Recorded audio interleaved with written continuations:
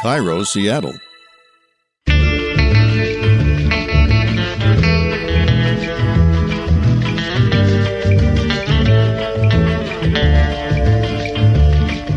I'm Rachel Bell, and this is Your Last Meal, a show about famous people and the stories behind the foods they love most. Today on the program, Antoni Porowski. Antoni is the food and wine expert on Queer Eye, which is one of my very favorite shows, and his second cookbook, Antoni, Let's Do Dinner, comes out September 14th. Antoni is thoughtful and gentle and earnest, and I am not, which is why I rudely compared the Polish cuisine he grew up with to eating a 7-layer burrito. All Polish food for me is like really nostalgic. It's the same elements kind of like used in different ways. There's always some kind of pork, there's always sour cream, and some kind of carb. Cabbage, of course. It's like how at Taco Bell, there's 7 ingredients and they just mix them all different ways to come up with 100 menu Literally. items. Yeah. Exactly. Yeah. There you go. Antoni shares the biggest culinary splurge that he's made after landing the hosting gig on Queer Eye, and a handful of Your Last Meal listeners chime in to confess what their bougiest kitchen purchases were. And then we will move far, far away from bougie and look into the history of the TV dinner. And if you haven't been able to travel abroad since the pandemic hit, you can travel around the world via the new Gastro Obscura book, where you will learn about some of the most surprising and strange moments in food past and present. A thing that the women would do is take a slice of apple and put it under their armpit before a dance. And at the end of the dance, they would remove the apple slice. The man had to eat the armpit apple. Don't worry, there will be more on the apple armpit coming your way. But first, my conversation with Antoni. Let me just check your level real fast. What did you have for breakfast this morning?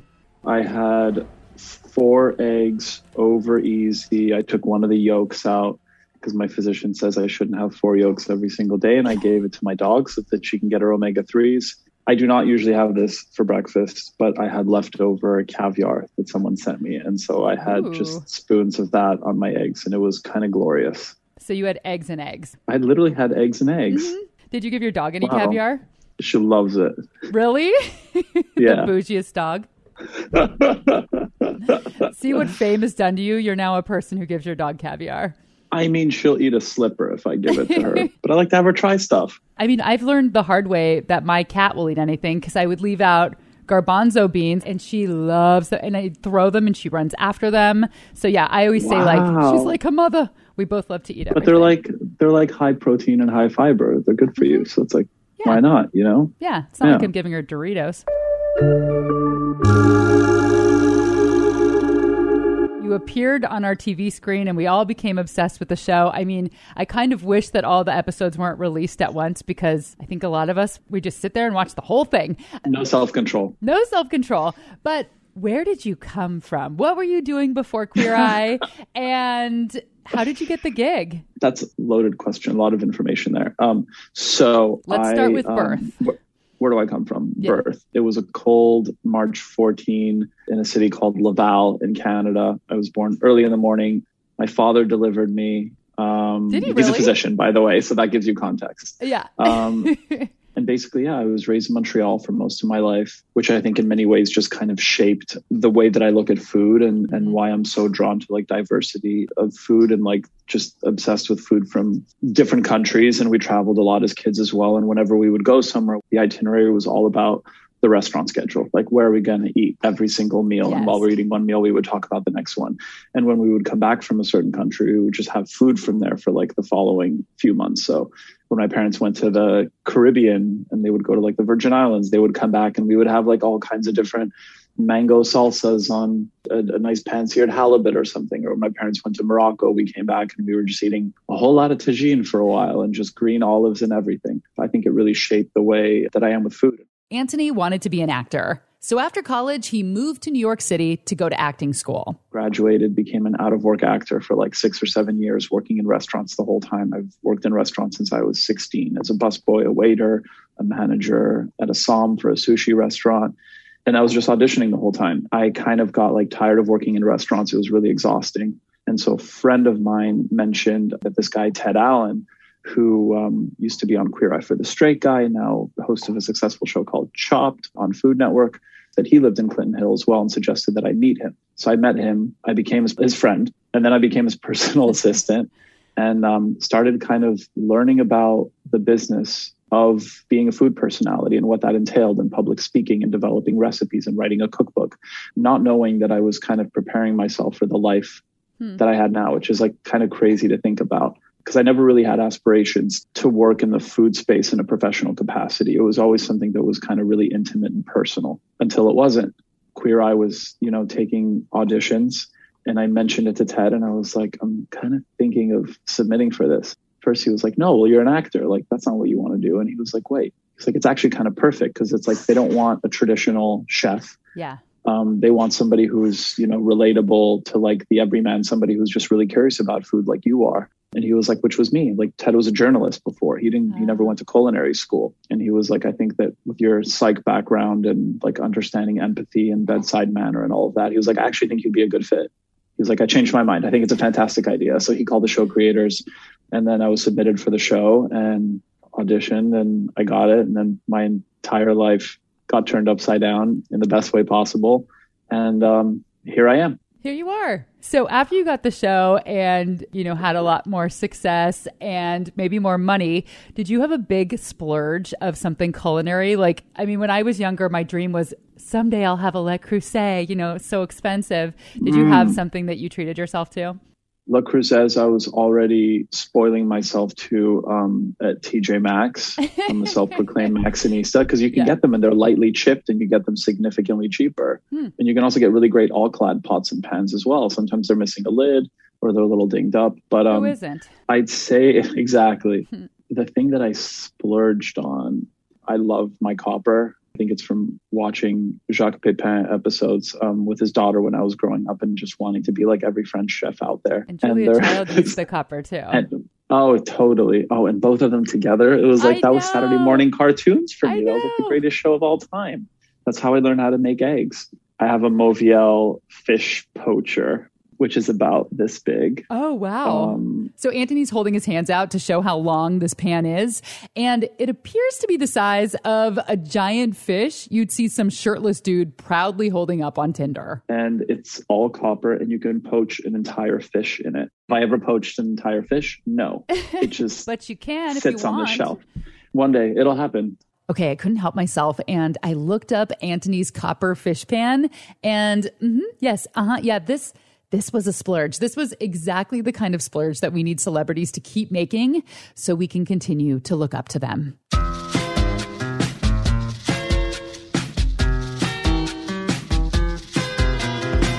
I was curious about what kind of fancy purchases your last meal listeners have made. So I put up the question on Instagram. Hello, Rachel Bell, if you're not already following. And y'all did not disappoint. As expected, there were a lot of KitchenAid mixers, Vitamixes, and Le Creuset purchases, which is so legit. A Vitamix can cost up to $600. There was mention of a $400 knife purchase, and one guy said, I installed a draft tap on my counter and built a carbonation system just for seltzer. Our biggest cookware splurge has got to be the 4-foot by 8-foot underground oven we built in the backyard. It is called an Emu, and we built it so that we could cook whole pigs when we have luau's. My husband's family is from the Hawaiian Islands, and we have some blessed lava rocks, and we grow bananas on our property, so we use the traditional method of banana stumps and banana leaves, and we have a now fire brick lined fire pit in the backyard that can fit probably about 6 full-sized pigs or 10 humans, depending on my mood. Makes it well worth the almost $4,000 price tag. But it's not necessarily the most expensive purchases that tickled me. I'm a frugal Midwest girl way down deep in my soul, and the thought of spending $60 on a designer toaster caused me so much angst. But I needed a new toaster. My favorite color is purple. Long story short, I now own a gorgeous lilac Kate Spade toaster, and I absolutely love it. And amazingly enough, I rarely think about the price unless someone else brings it up. The most extravagant purchase I've ever made for cooking has to be butter. And I know what you're thinking. How much could you possibly spend on butter? I spent $185 on a pound of butter. I love butter. Love butter like I love my mother. Butter is magic. So I started researching French butters, which led me to Le Beurre Bordier. I don't speak French. I've probably ruined that pronunciation. That's my friend Lydia. The pound of butter was split up into 5 little packets, each one a different flavor. There was yuzu, Madagascar vanilla, smoked salt, seaweed, and demi-salt butter. The Madagascar vanilla butter was really something special. When you sliced into it, you could see these gorgeous brown ribbons of vanilla that had been lovingly folded over and folded over and folded over until the entire square turned this gorgeous mahogany color. I used it in a Dutch baby, which was the move. I served it to my partner for breakfast, and he looked at me with tears in his eyes and said, "Does this have an actual baby in it? Because it tastes delicious." What a treat. Antoni's parents and siblings were born in Poland, so he grew up eating a lot of Polish food. He was also the first person in his family to be born outside of Europe. As someone who's lived in Montreal and New York, the ultimate question, which bagel do you prefer? Montreal bagels. Okay. 100%. I knew you were going to go there. Yeah. So here's the thing. New York bagels are really good. Tompkins, Black Seed. There are loads of like really good bagels here, but they're so big. Yeah. They don't need to be. And then you have these people come up with like the whole scooping method, which makes me so uncomfortable, where that you like scoop the inside of a bagel with. It's weird thinking of like somebody made this thing and then you're asking them to modify it and throw out the insides. It just feels kind of wasteful. You wouldn't have that issue if you made them the Montreal way, because they are significantly smaller. Yeah. And there's a place in Montreal called St. Viator Bagels, where we would go after Polish school, because I'm Polish. On Saturday, my dad would go. He would get a dozen sesame seed and 6 poppy, because I prefer sesame seed. Everything bagel seasoning was not a thing back then. And the sesame seeds just have like a nice sweet, like a pop to them. And like the and toastiness. I would get love. Yes, exactly. And they would always give me like a fresh bagel while they were bagging them up for my dad, kind of like they do at a Krispy Kreme when you go. And I would get like, it was like a smoked salmon spread, and there wasn't any dairy in it at all. I always thought it was like cream cheese mixed with smoked salmon, but it was like this delicious, really salty, fishy spread. And I would just like dip the bagel into it, and sesame seeds would go falling everywhere. And that was like my favorite as a kid. Nothing beats like a fresh bagel that's like still a little warm. Is the scooping thing an actual trend? Do they do that at multiple places? It's like the lower carb option in New York. It's a thing. Even if you're ordering one on the food ordering platforms, you can ask if you want it scooped or unscooped. Which I get it, because it's like a lot of bread, but it's just, it feels so wasteful. And I saw someone do it once, and they're just like putting their finger in there and like scooping out all the insides. And it's just like, it just kind of grosses me out a little. I feel like just eat half the bagel and then eat the other half tomorrow. Yes, or have them prepared a different way. Yeah. How, you ask? I'll tell you. My dad's favorite way to have a bagel is with whipped cream cheese and like a perfect heirloom tomato cut thick with offensive amounts of fresh cracked pepper, and then a bit of like a really nice flake salt. And then the second, this is like a very Polish thing, but I think other cultures do it as well. Room temperature butter, and then just with a fork or like a little whisk, you put in a bit of honey.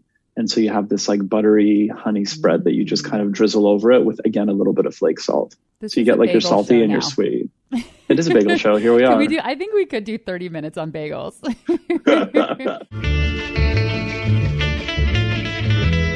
It is time for a quick break, but when we come back, the history of TV dinners.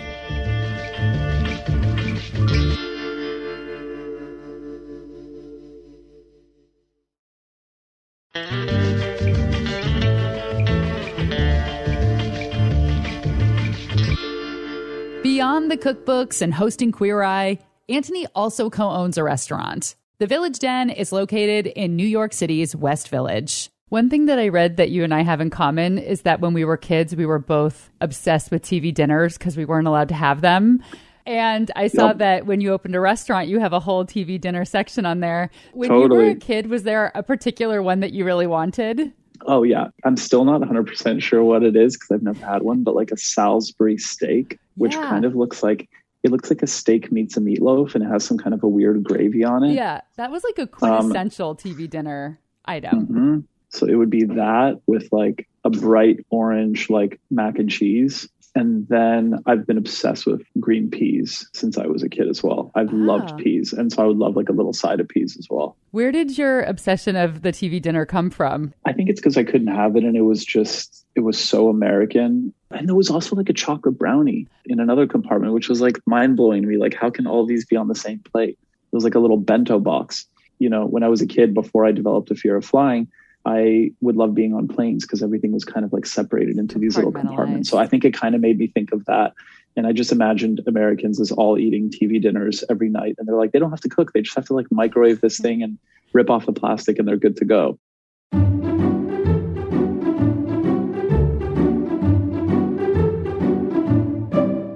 When I was a little girl and I would go grocery shopping with my mom, sometimes I would steal away and walk down the frozen food aisle, dreamily peering through the glass at all the TV dinners like Audrey Hepburn in Breakfast at Tiffany's. The thing I really wanted was Stouffer's mac and cheese. It looked so creamy and gooey. It looked homemade, which was something that I had never had before. We exclusively ate the powdered cheese Kraft Blue Box mac and cheese. But there were only 2 times when we were allowed to have TV dinners, and that was when we had a babysitter. After begging and pleading, my mom finally caved and let us get what was called kid cuisine. I remember it had a little cartoon penguin on the front. There was always corn included in the meal, and it was not good, which did not stop me from continuing to beg my parents for it. The very first TV dinner was made by Swanson. And here to tell us more about the history is Dan Skinner, brand manager at ConAgra. They're the company that makes Hungry Man TV dinners, which is the last remaining Swanson TV dinners. The concept of what would become the TV dinner was born out of 2 different needs. One was for the military during the latter stages of World War II, and then the other was for the arrival of commercial air travel, also kind of in that mid-1940s time period. It was something called strato plates. You had kind of a meat, potato, and a vegetable on each tray, and very easy to serve to passengers or soldiers. But frozen meals only entered American homes after Swanson Food Company had a big Thanksgiving snafu in 1949. They miscalculated how many turkeys they could sell, and they had to find some way to sell that meat. They were left with 260 tons of turkey. Oh, wow. We're talking about like late 1940s now into 1950s. You also had the arrival of television and people gathering around TVs when they had dinners. So there wasn't necessarily anything TV about the TV dinner. It was more just kind of a marketing and slick packaging idea. The first year in 1950, 400,000 of these TV dinners were sold. And from there, the industry really just kind of took off. So what was in that first TV dinner? Because it all started with this Thanksgiving turkey. Was it a Thanksgiving meal? Yep. So you had turkey, you had potato, you had a vegetable. The vegetables were typically peas or carrots. In the 1960s was when Swanson started to bring in breakfasts. And then in 1973, one of the brands that kind of carries on the tradition today, Hungry Man, was introduced. But of course, not everyone was happy about the TV dinner's effect on society. Smithsonian Magazine quotes a columnist named Frederick C. Offman from 1957, who says, quote, "Eating off a tray in the dusk before a TV set is an abomination." How are TV dinner sales doing? I'm wondering if it's as popular as it used to be, or are younger people kind of shifting away from this style of eating? Yeah, we saw during the pandemic with a lot of people eating at home more often. We saw people returning to the frozen aisle and sales were doing really well. It was a lot of people just needing to shop for one at home. So the last year was an uptick in sales across all of our frozen foods. Everybody's posting on Instagram that they're making sourdough bread. And then there's this sector of people who are like, we can't cook and we don't want to. And that's what Hungry Man is there for. Yeah. Dan says not a lot has changed in the Hungry Man world. The most popular TV dinners are still the Thanksgiving dinner, meatloaf, and Salisbury steak. Friends, you have waited long enough. After the break, Antoni will share his long-awaited last meal.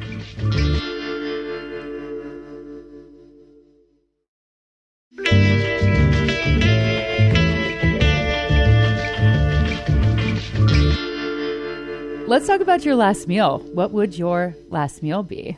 This is something that I think about more often than most normal people would, not because I'm cryptic, but just because I love to think about these things. So if it were to be today, and I'm going to take into account that it's also like the summer months. So like I'm eating like lighterish food. If it was the winter, it would be a very different story. So to get started, at first it would be like the perfect jammy yolked egg. And it would be like a beautiful farm egg from like this farm. My dad's a physician. He works in Vermont, and somebody who works at his hospital, they actually have their own chickens, and they have the best eggs I've ever had in my life outside of Europe. And so I would have a perfect jammy yolked egg where the white is fully cooked, but the yolk is really jammy. Scoop off the top and just a big spoon of caviar. And that's how I would start my meal, with maybe like a little brioche point that's like really buttered and warm and really nice and fresh that I could just like dip into the yolk afterwards. Again, with the eggs and the eggs. Eggs and eggs. Yeah. I love my bitter greens. I live close to Italy, which is like a really fantastic Italian market. So I would get all kinds of like different types of like radicchios, maybe like some nice grilled peaches, because those are in season right now, that I would like lightly grill on a simple little grill pan, or even like a charcoal barbecue would even be better, with a bit of ricotta salata, which is like a nice little crumbly cheese, and then like a simple like a lemony or like a champagne vinaigrette or something, with a lot of frisée, a lot of bitter greens. And then I would move on to like the perfect grilled fish, like a whole snapper or like a pompano or like a smaller white fish that's just like really flaky and delicate with just some like fresh lemon. And then I would move on to the turf part. I don't eat as much beef as I used to, because the planet and like watching that documentary on Netflix like really ruined it for me. So I keep it like to special occasions. But I would have like a perfect tomahawk, medium rare, bone in, loads of garlic, rosemary, and thyme, and a lot of butter, and just keep on spooning it until it's really perfect. And then I would just like gnaw off the bone, because the little bits of meat, like the little crispy parts, are like my very favorite. Scalloped potatoes. I love a perfect scalloped potato. And it reminds me of those commercials, again, being obsessed with like American things, where they have like those instant ready mixes. And every time I made scalloped potatoes, they take me like 40 minutes to prepare. So I was like, wow, what if there were an easier type? But I would make my own from scratch.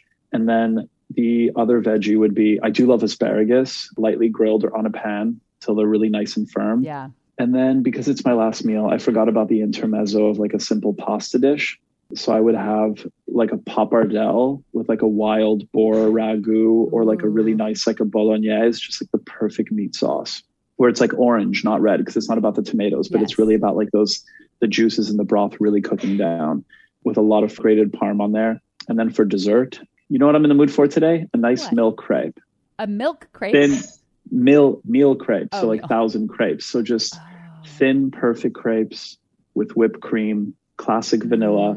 And maybe I would put a bit of sugar, like some castor or turbinado sugar on top, and just torch it so it would have like a creme brulee effect. I love berries in the summer. Fresh raspberries, blackberries, blueberries, just in a bowl. No syrup, none of that. Just like some fresh berries to nosh on. And then like a cup of, is it chamomile or chamomile? Chamomile. Chamomile. I always say chamomile. I would like a perfect cup of chamomile tea, and I'd be really happy. For his last meal, Antoni wants a multi-course dinner, starting with a jammy Vermont egg topped with caviar. He wants bitter greens with grilled peaches, ricotta salata, and a lemon vinaigrette, a grilled fish with lemon, a butter-basted tomahawk steak with scalloped potatoes and grilled asparagus, pasta with a perfect ragu, and a meal crepe with whipped cream and summer berries. Earlier in our conversation, Antoni talked about how international his family's dinner table was growing up. When the family went on a trip, they'd bring those culinary traditions back to their table. And a really fun way to learn about food from around the world is through Gastro Obscura, the culinary branch of Atlas Obscura, which is a travel website that highlights strange, quirky, spooky, kitschy places all around the world. We kind of compile the world's most remarkable, strange, incredible foods, food traditions, all the wackiest things people are doing with food around the world. We took the best of the website and we distilled it into this book, which has about 500 entries and just kind of takes you continent by continent, showing you something that hopefully you didn't already know. That's Cecily Wong, co-author of the new Gastro Obscura book. Since Antoni's last meal starts with jammy chicken eggs topped with salty fish eggs, Cecily and I dove into a couple of the egg entries in the book, starting with an egg delicacy from Peru. They call them big butt ants because they have these huge butts and the butts are filled with eggs. The ants that you want to eat are the ones with the huge butts. And so they're all females. And you can only harvest them with their big butts during this very, very fleeting mating season. I think it's from October to November. They're very hard to get to. They create nests that are like 20 feet below ground. And that's where the princesses, which the females are called. And then above them, there's this whole colony of worker ants that builds the nest. And then on top of that, there's all these soldier ants that protect the nest. And so if you want them, you have to get past all these levels of ants that are trying to keep you out. They're a huge delicacy, even internationally. They're quite expensive. Okay, so then you have this big 2-page spread in the book that is all about eggs from different animals. So I think in this country, mostly just eat chicken eggs and then fish eggs. Could you talk about some of the other animals that have eggs that people in other cultures eat around the world? Sure. One of the crazy ones are snail eggs. They're white, they're small, and they're orbs. They're kind of shiny, but like all snail things, snails take a really long time to produce their eggs. It takes them like 2 or 3 years. Wow. That is a long pregnancy. Yeah, truly brutal. I guess they taste pretty interesting. They're supposed to be kind of woody and mushroom-like. And these are quite expensive. They are. I think they're like $100 for 50 grams, which is like 2 tablespoons. So quite expensive. Some of my favorite entries in the book are, of course, surprise, surprise, about pizza. I was so surprised to read that Norwegians eat more pizza than anyone in the world. It's so funny. I don't think anyone would guess that. I think they eat like 50 million pizzas a year and 47 million of those are frozen. They're eating mostly frozen pizza. So pizza is a relative newcomer to Norway. It didn't show up until the 1970s. And it came with an American guy, actually, who learned to make pizza from a Neapolitan guy in New Haven. It was an instant hit. Everybody loves pizza. And soon after, the frozen pizza was born. And as legend has it, the company contracted to make the frozen pizza in Norway wasn't familiar with the dish. So they improvised and came up with what is still the national pizza topping of Norway. Tomato sauce, Jarlsberg cheese, and paprika. The super Norwegian way to eat this frozen pizza is to add extra cheese before you bake it. And then when you take it out, you drizzle it with ketchup. Oh, okay. Because before that, I was like, yeah, this sounds pretty good. But the ketchup thing is a little bit too far for me. One time I was on an Amtrak train from Seattle to Portland, and I watched this woman a couple seats down from me meticulously and slowly eat a little Pizza Hut pan pizza that she had all of these ketchup packets, and one by one she was squeezing them on top for every bite she took, and she was eating it with a knife and a fork with almost a whole ketchup packet on each bite, and I could not look away. I just stared at her. Mesmerizing. It was. I mean, you can't make that up. Maybe she was Norwegian. I think that is the explanation. The book also cracks the history of America's most controversial pizza, the Hawaiian pizza, which was not actually created by a Hawaiian. It was invented by a Canadian by way of Greece. But one of my favorite sections in the book is all about what they call courtship foods, flirtatious rituals involving food. This is an Austrian tradition from the 19th century. And basically at these kind of rural dances between singles, a thing that the women would do is take a slice of apple and put it under their armpit before a dance. And at the end of the dance, they would remove the apple slice and hand it to their dance partner if they liked him as kind of a sign of affection. And to return this sign of affection, the man had to eat the armpit apple just to prove that, he was like into her pheromones. Wow. I mean, I don't know. Could he just sniff the apple? I love that he has to eat it. Yeah, no, it's hardcore. Oh, it is so hardcore. As much as I would love to, we can't end the podcast talking about armpits. So let's check back in with Antoni and talk a little bit about Queer Eye. If you haven't seen the show, it is so charming and funny and joyful. And it is basically this team of 5, the Fab Five, surprising both men and women who need some help in their lives. Yes, the person does get a makeover. And yes, their entire house gets a makeover. But the show isn't as superficial as that. Bobby, Karamo, Tan, Jonathan, and Antoni go much deeper. The thing that I notice when I'm watching is you're all therapists to these people. You bring so much warmth and self-esteem to the show. Was that something that you were expected to come with, or was there any kind of training? Because, you're there to help them learn to cook, but there's always another side when you're working with these people. Honestly, when I look back now, I really don't know what I thought I was getting myself into. in terms of like having an empathetic approach and the concept of like bedside manner and coming in and being gentle and non-judgmental and listening.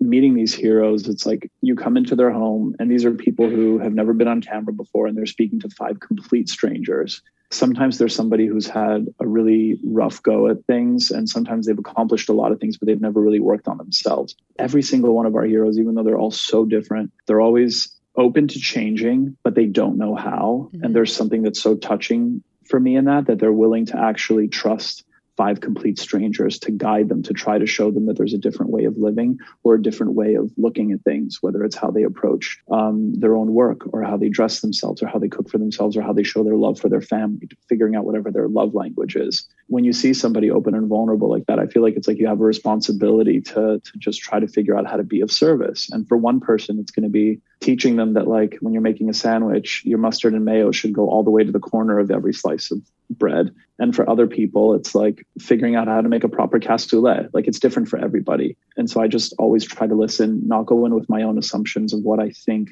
I should be teaching them, and just try to hear them out and figure out how I can be best of service in such a short period of time. Because you want them to remember it too. It's not just for TV where it's like you show them something complicated they're never going to replicate again in their lives. Like you want it to be something that's sustainable, that they're actually going to use once you leave.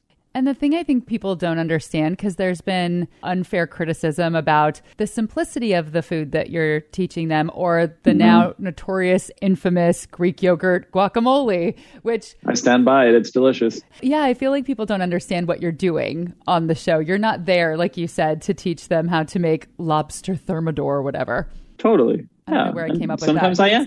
Sometimes I am, but now I want to add lobster thermidor. It's very retro, but now I want to add it to my last meal because I forgot to add lobster in there. That's one of my favorite things. Done. But no, I think you're absolutely right, and I think people do have strong opinions about things. And I think at the beginning that part was definitely challenging to navigate when I was learning. Oh, like it's impossible for everyone to agree with me or everyone to like me, which is like such an important life lesson. But it just kind of reminded me to stay in my lane and to focus on what's important. And on Queer Eye specifically, it's figuring out how we can help these people. And that was Antoni Porowski's last meal. Antoni's new cookbook, Antoni Let's Do Dinner, is out September 14th. Pre-order it right now or head to your favorite neighborhood bookstore on September 14th and pick up a copy. The irony of the life that I have now is that I actually don't get to cook as often as I used to, where I made every meal at home, where I was home every single night of the week. I still want to eat really good food that's very diverse, whether it's Polish, nostalgic of my youth, things that I've tried in Japan when we were filming Queer Eye over there. But it's just a collection of easy-ish, quick-ish, limited ingredient-ish recipes. I add ish to all of that because I didn't want it to be gimmicky where it was like 5 ingredients or less, even though I love all those cookbooks, but that's just not who I am. I kind of like to be a little flexible with it. And it offers loads of substitutions because I think one thing that the pandemic especially has taught us is that you have to cook with what you got sometimes. And that's what's so fun about cooking, right? So that's kind of what I get to do in Let's Do Dinner. Thanks to Dan Skinner from Conagra Foods and Cecily Wong, co-author of Gastro Obscura. Gastro Obscura is out October 12th, and of course, you can also pre-order it. Thanks to all the listeners who shared their fancy kitchen purchases, including my friend Lydia. I don't regret spending $185 on that butter. In fact, I'll absolutely do it again. And after the last couple years that we've had away from our family and friends, just trying to live and to stay healthy, I think it's more important than ever to reward yourself with the little fancy moments. This episode was produced by Laura Scott and me, theme music by Prom Queen.